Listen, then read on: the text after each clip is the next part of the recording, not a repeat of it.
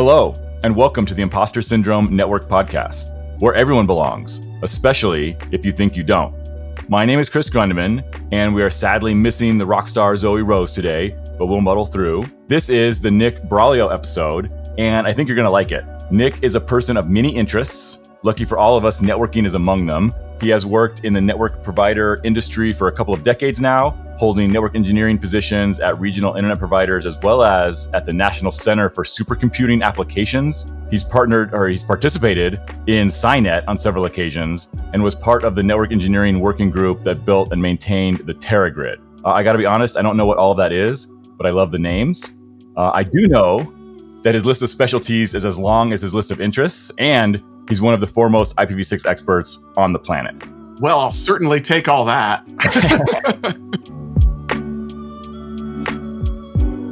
Hey, Nick, do you want to introduce yourself a little further to the Imposter Syndrome Network? Sure. Like you said, my name is Nick Buraglio. I've been doing networking for, well, let's just say I woke up one day and I was the old guy. I started in the 90s, sort of just, we'll get into this, but just sort of happenstance.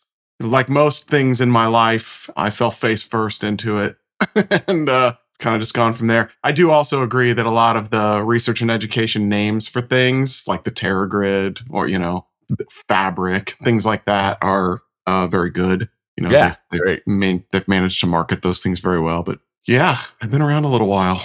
I do also like them.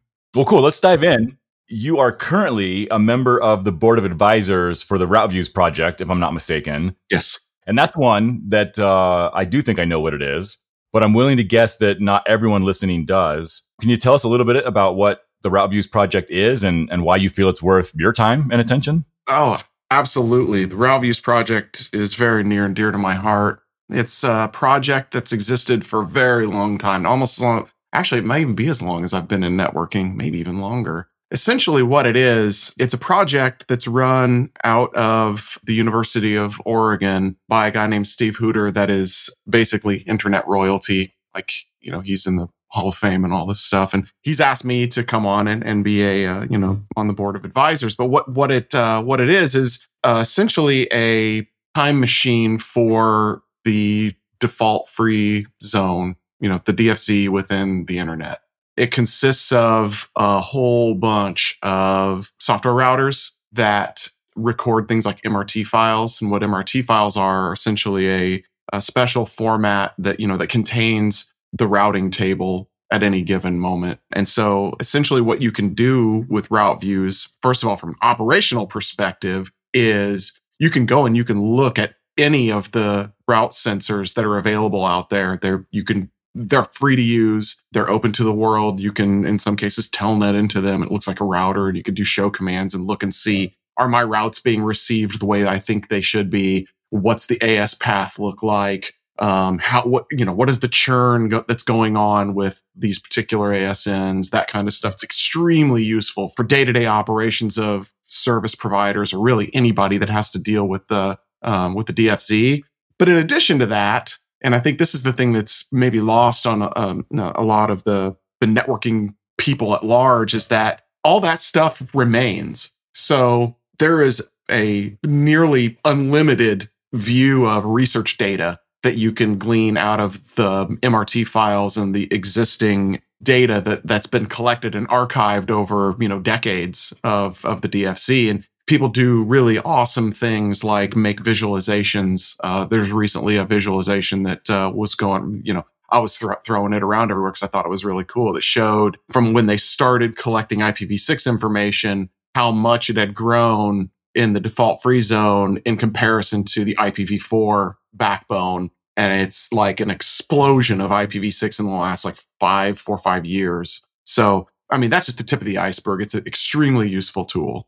Yeah, it's very cool. I have seen some really neat visualizations that come from it. I think it's behind the data of one of the visualizations I use in my kind of explaining how the internet works and why internet exchanges are important talks that I do. But yeah, very cool. And that's not the only volunteering that you do now or that you've done over your career. Obviously, or maybe not obviously, you also right now, I think, are working with Albuquerque IX. You've done previous volunteer work with NTIA and NSF.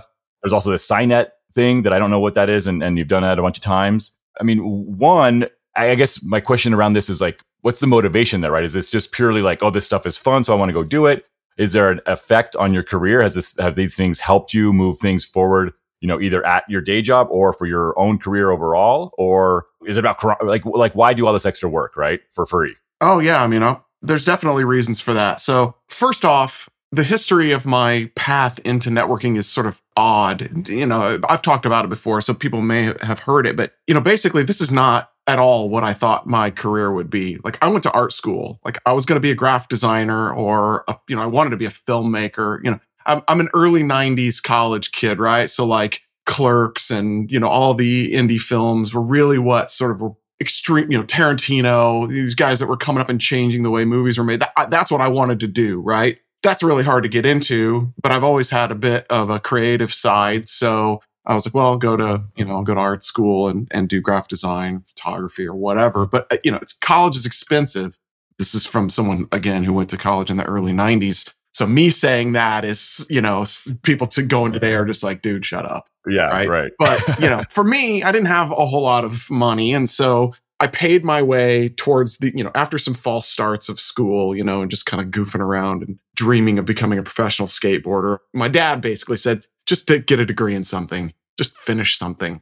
And I was like, all right. So I decided to do art. And to do that, I had an awesome roommate. That was a childhood friend. We'd known each other since like preschool, right? And he was doing telecom. And we had started doing networking stuff. This was like mid 90s, right? So that we could play games together on the computers that we had built. And I was working at a video store, and then I was working at like an art supply store. And it just, he was like, hey, you can make more money. We need another team lead to do these installs at this integrator that I was working at. And so I went and helped him doing that. And that got me into this is actually very relevant to imposter syndrome. I got handed all the stuff that the quote unquote real engineers didn't want to do because, he's just an art student. We don't even really know why he's here, right? Just give him all the crap we don't want to do. He'll be gone soon anyway. And so I got handed routers and switches and Unix machines and DEC Alpha stuff and AS400, all the stuff that like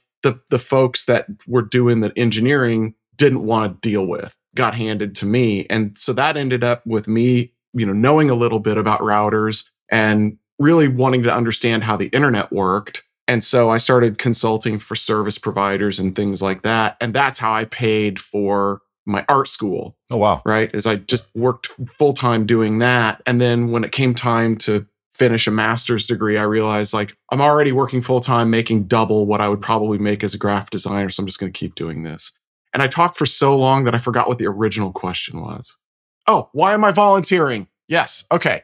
So because, there was no Google or anything like that. Like I had to like find people that would help me or read manuals or things like that. And it was, it wasn't easy to sort of figure these things out.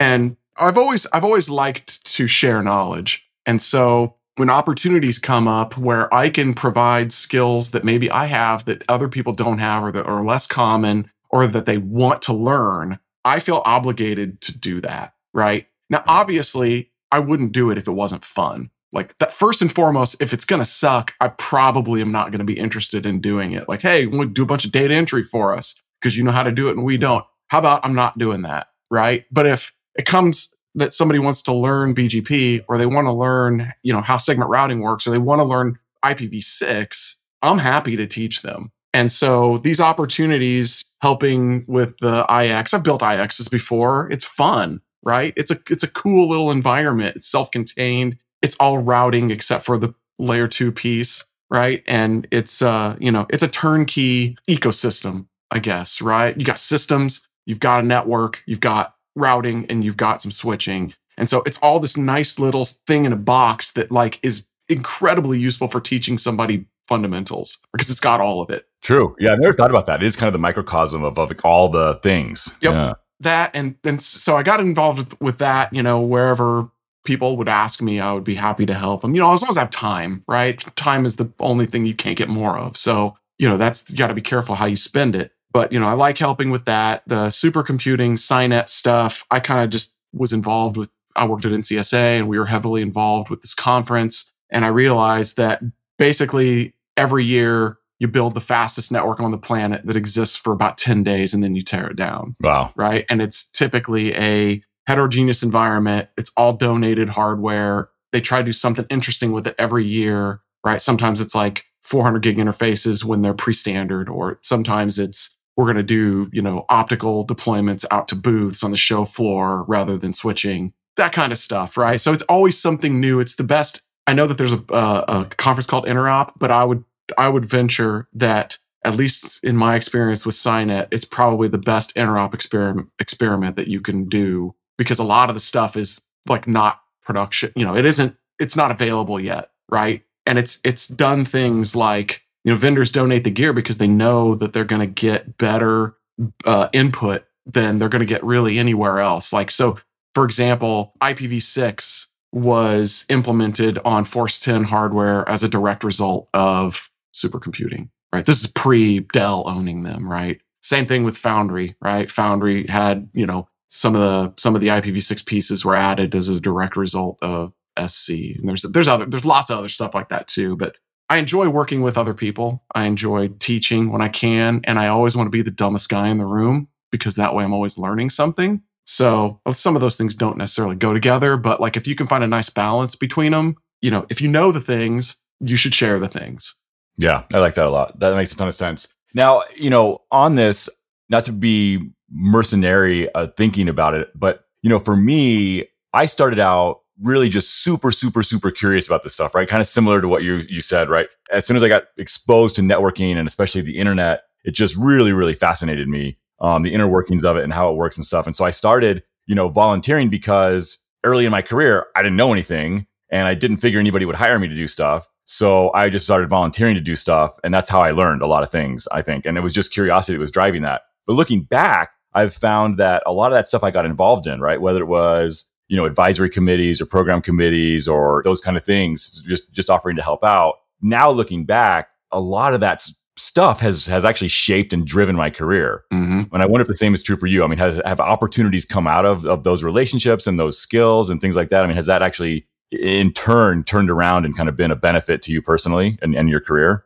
100%. My career is 100% driven by that. So, like I said, when I was early on in the 90s, I was doing whatever I could get my hands on, right? Well, mostly because I needed to pay rent and pay tuition. And, I would just take whatever was available. Then I got a job working in an enterprise, a fairly good size enterprise. And it wasn't for me. It was like putting an outside kitty indoors. It's just not, it didn't work for me, right? It may be fine for other people, but my personality type is not conducive to that. So I ended up taking a significant pay cut to come and rebuild a very early broadband provider where I live now. I got married and moved, and I was commuting back to the old place. And so it was local. It was a big pay cut, but it was stuff that I was very interested in, right? And it was a huge, huge risk. Now, I've said it a million times, and I'll say it more because it continues to be true. I have very little fear of failure.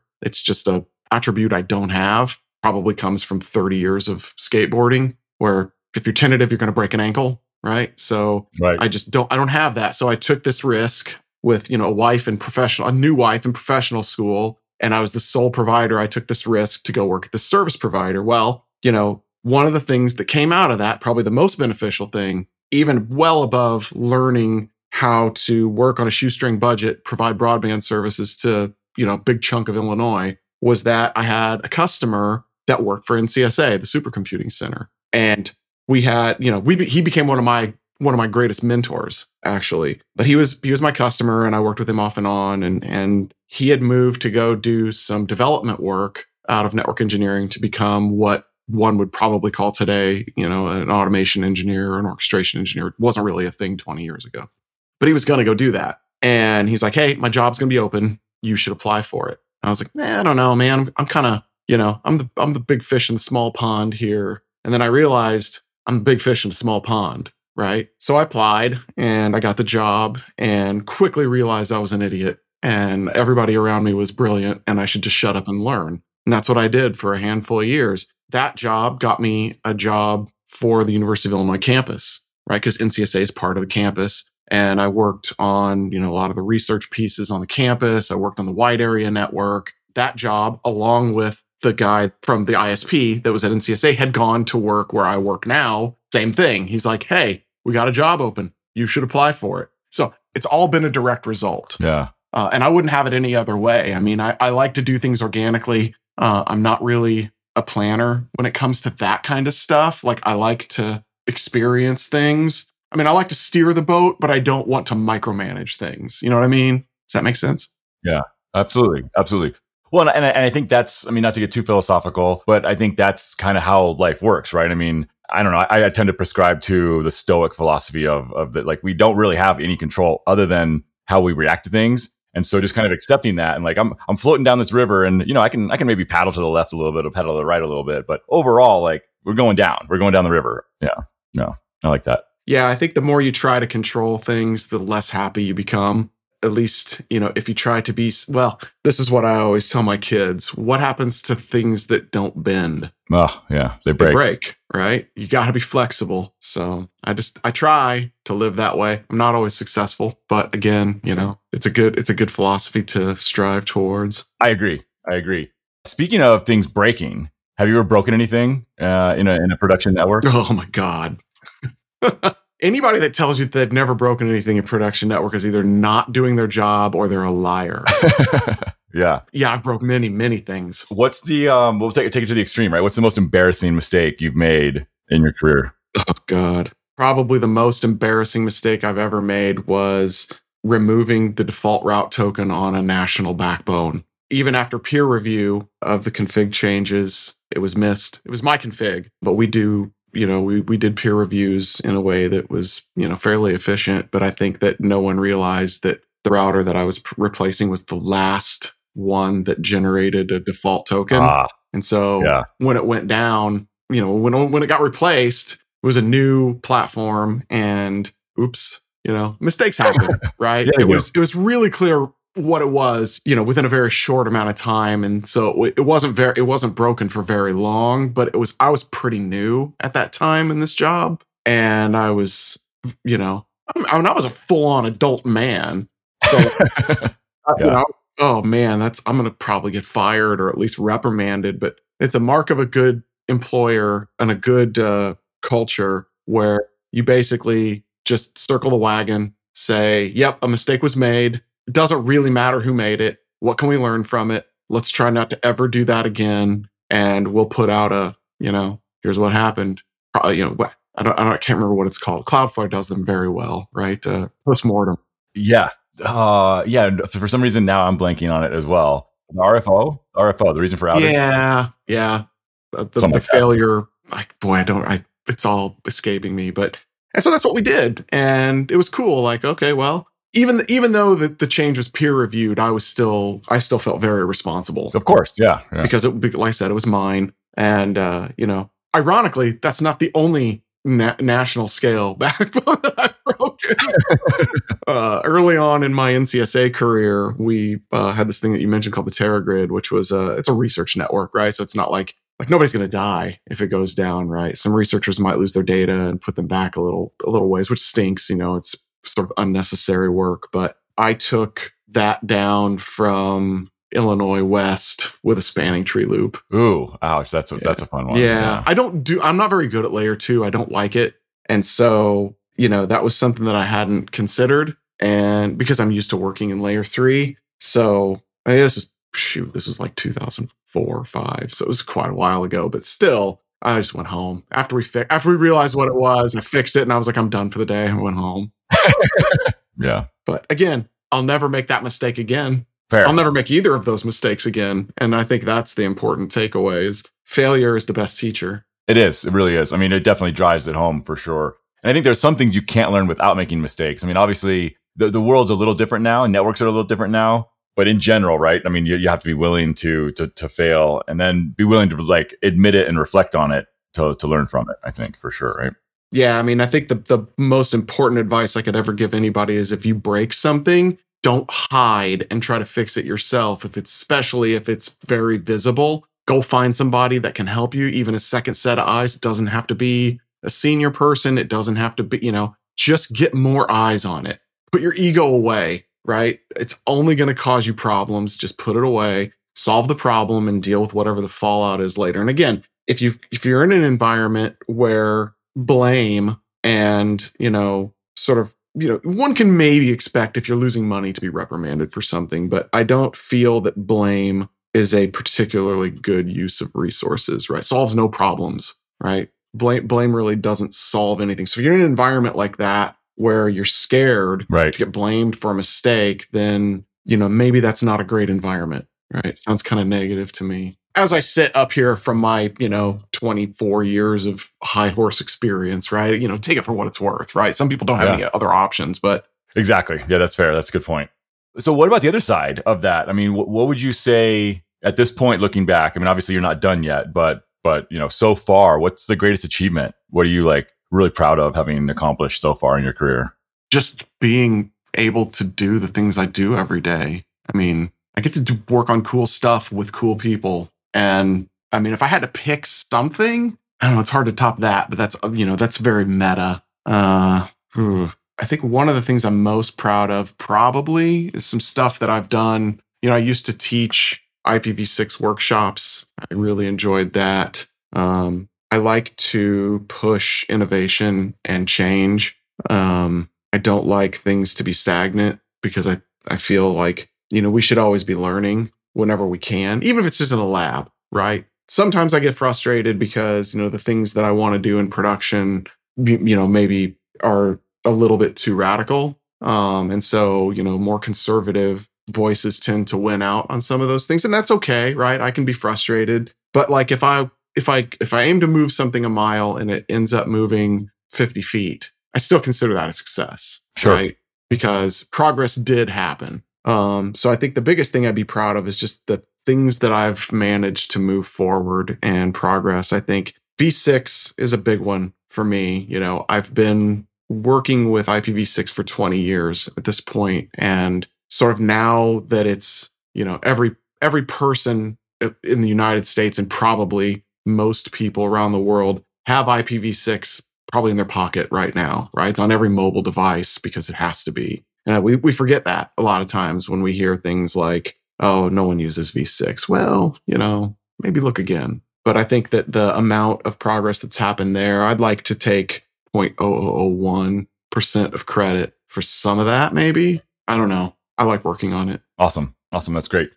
Well, as we always do, we've run out of time again. Nick, do you have any projects or causes, anything, maybe we talked about it already, maybe we haven't, that you'd like to highlight for the Imposter Syndrome Network? I'm still doing a lot of work in V6. I've moved kind of into the standards process at this point. If people are interested in how that works, the IPv6 ops and the 6-man working group within the IETF are a place to start looking if you're interested. I never really understood how the standards process worked until a couple of years ago when I started getting involved. It's interesting to me. It's not for everybody. So we're trying to make some changes that are beneficial. The other big thing is I'm one of the co-leads for removing IPv4 across, one of the major US agencies.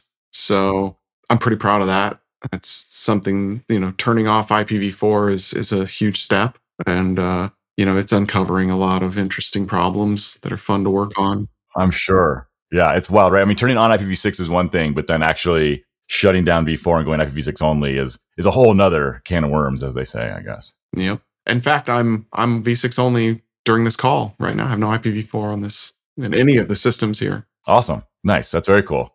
And then is ZTVI still active? Are you still doing stuff there? It is. I forgot about that. It's funny. That was a project to basically see if I could build a backbone on completely virtual circuits that was essentially V6 only. And so I obtained an ASN and a block of V6 space. Eventually got a block of V4 space, PI address space, and we built out a virtual backbone. And it's still running. Actually, I'm looking for more pops. Like if someone wants to donate me a couple of U and a 1 or 10 gig feed. It uses very little bandwidth because it's really an experimental network. But any IXs that have Hurricane Electric and would be willing to donate me a couple of U and some power and a port, I'll ship you equipment. Right, it'll help out with the experimental network, and basically it's a mechanism for trying new things on a real network. So if people have experiments that they want to try and maybe they don't have access to stuff, that's another option, But, I take applications for projects, and if they're reasonable, we'll let you do them. Cool. Well, I need to get you some space at iExtend, it sounds like. Oh, I would happily take that. Nice. We'll do that. Well, Nick, thank you so much for sharing your story with the Imposter Syndrome Network. This has been a lot of fun for me, and I think probably great for our guests as well, or listeners, I mean. And thank you to all of those listeners, everybody who's out there right now tuning in for your time and your attention. I know that those are the most valuable assets you have, and I really appreciate you spending them here with us. Please consider paying it forward by letting others know about this show and the great guests we have on. One last thing before we turn off the lights, Nick, I'm curious, what would you say is the most important lesson you've learned in your career so far? Oh boy, don't take it too seriously, right? It's, live life. You are not your job.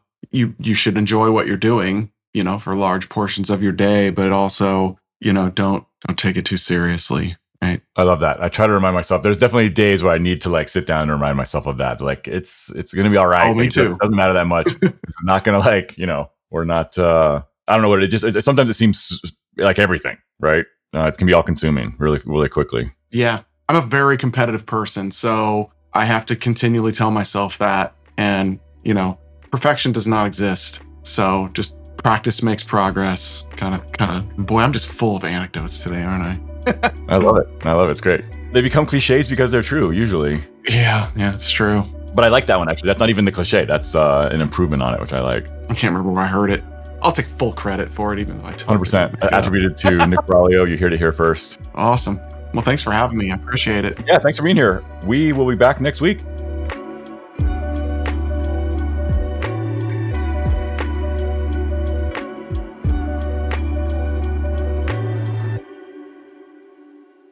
Do you do video also? Like, do you put it on YouTube or anything like that? We have not used the video for anything yet. I record the video because I figured why not? And it may be useful someday. We do the same thing whenever we, Modem Show is basically like whenever we feel like recording, like we don't even try to keep a pace. Once COVID lockdown lifted, we were just like, oh my gosh, we can go outside and do something. Right. Yeah. So it's like whenever we feel like it. So we don't really use the video, but we have it.